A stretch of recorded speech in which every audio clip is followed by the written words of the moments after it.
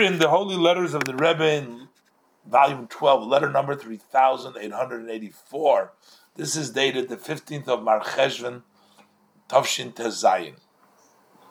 And Brooklyn, the Rebbe is addressing it to the leadership of Tzira Agudas Chabad, the young Chabad, that's in the Holy Land. And this is the branch of Tel Aviv.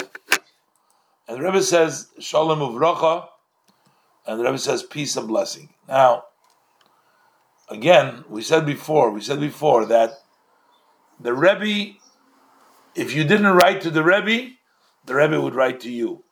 Here we're talking about the Chabad Youth Organization in the Holy Land in Tel Aviv. They didn't report to the Rebbe. The Rebbe says, I'm surprised that it's been a long time. And you want to know what's emphasized over here? Very. The word b'yoyse means a very long time. It's been a very long time. That there is no news. Not only no specific reports, but there's no reports at all. There is nothing. And the Rebbe says, and why is this? This is even, the surprise is even greater. The fact is that we're now in the season of Tishrei, which is a general month from the whole year, and it is filled with all good, totally good, to bring down good for the entire year.